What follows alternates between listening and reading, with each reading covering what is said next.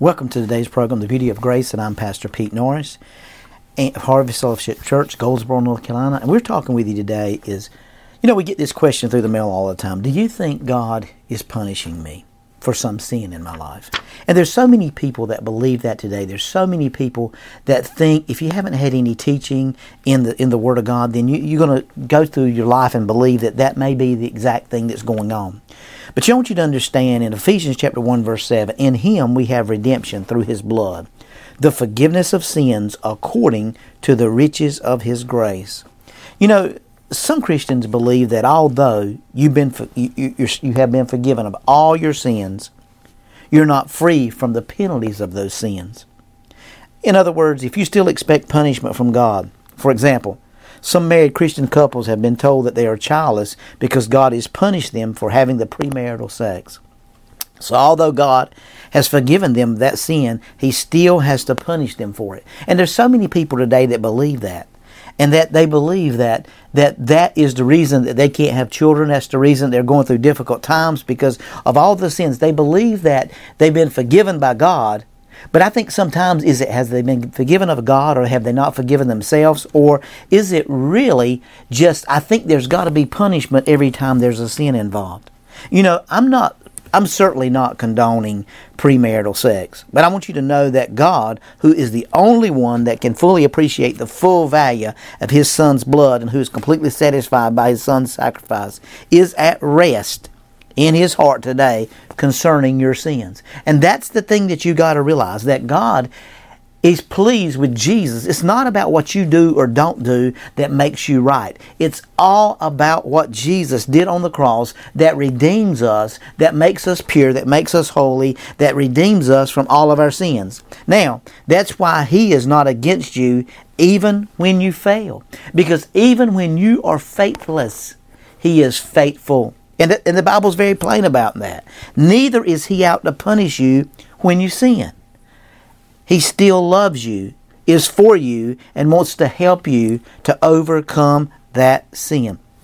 But I want you to understand something, that in the Old Testament, the blood of bulls and goats could only cover sins and not take them away. You can find that in Hebrews 10 and 4. But the blood of Jesus is not like the blood of animals. For by one sacrifice, the eternal blood of the Son of God has forever removed your sins. Psalms 103 verse 12 said, and cleansed you of all unrighteousness.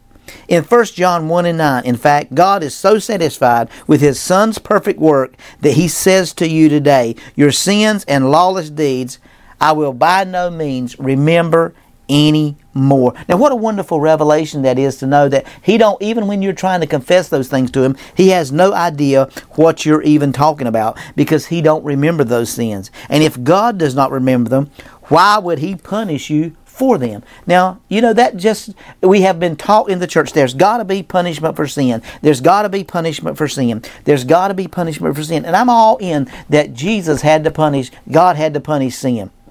But He did that through Jesus Christ. Brother and sister, you have redemption through His blood, the forgiveness of sins according to the riches of His grace. Because Jesus' work is complete. All your sins have been completely forgiven. And complete forgiveness means that the penalty of your sins can no longer fall on you because they have already fallen on Jesus on the cross. Now, what a wonderful revelation that is to know that the blood of Jesus has redeemed us from our sins. And because our sins fell on Jesus, we no longer have to carry the burdens of those sins.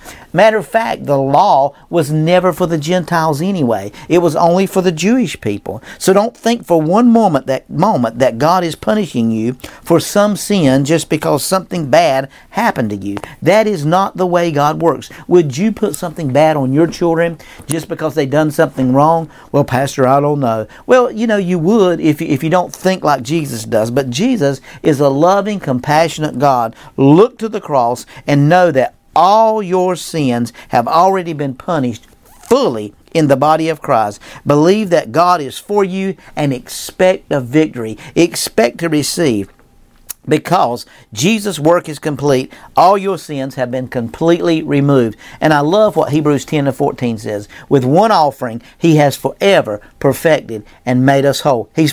With one offering, He has forever removed our sins and made us whole. What a wonderful revelation that is, to know that by one sin, with one offering on the cross, He has forever made us complete. And that's the wonderful thing about the blood of Jesus. And that's the wonderful thing about Jesus dying on the cross and being crucified and dying. See, in Matthew chapter 16, verse 24, He told the disciples, He said, take up your cross and follow me. Now, He was not talking about come and let's go win the world. And even though He was talking about that, what He was saying is, I want you guys to follow me to the cross. I want you to follow me to the death. And I want you to follow me through the resurrection. He was completing an avenue of teaching in the revelation and understanding of the wisdom of God, that God was trying to bring them to a place that they could understand the fullness of who God was, and that they knew that the blood of bulls and goats only covered their sins, but Jesus cleansed them and made them whole.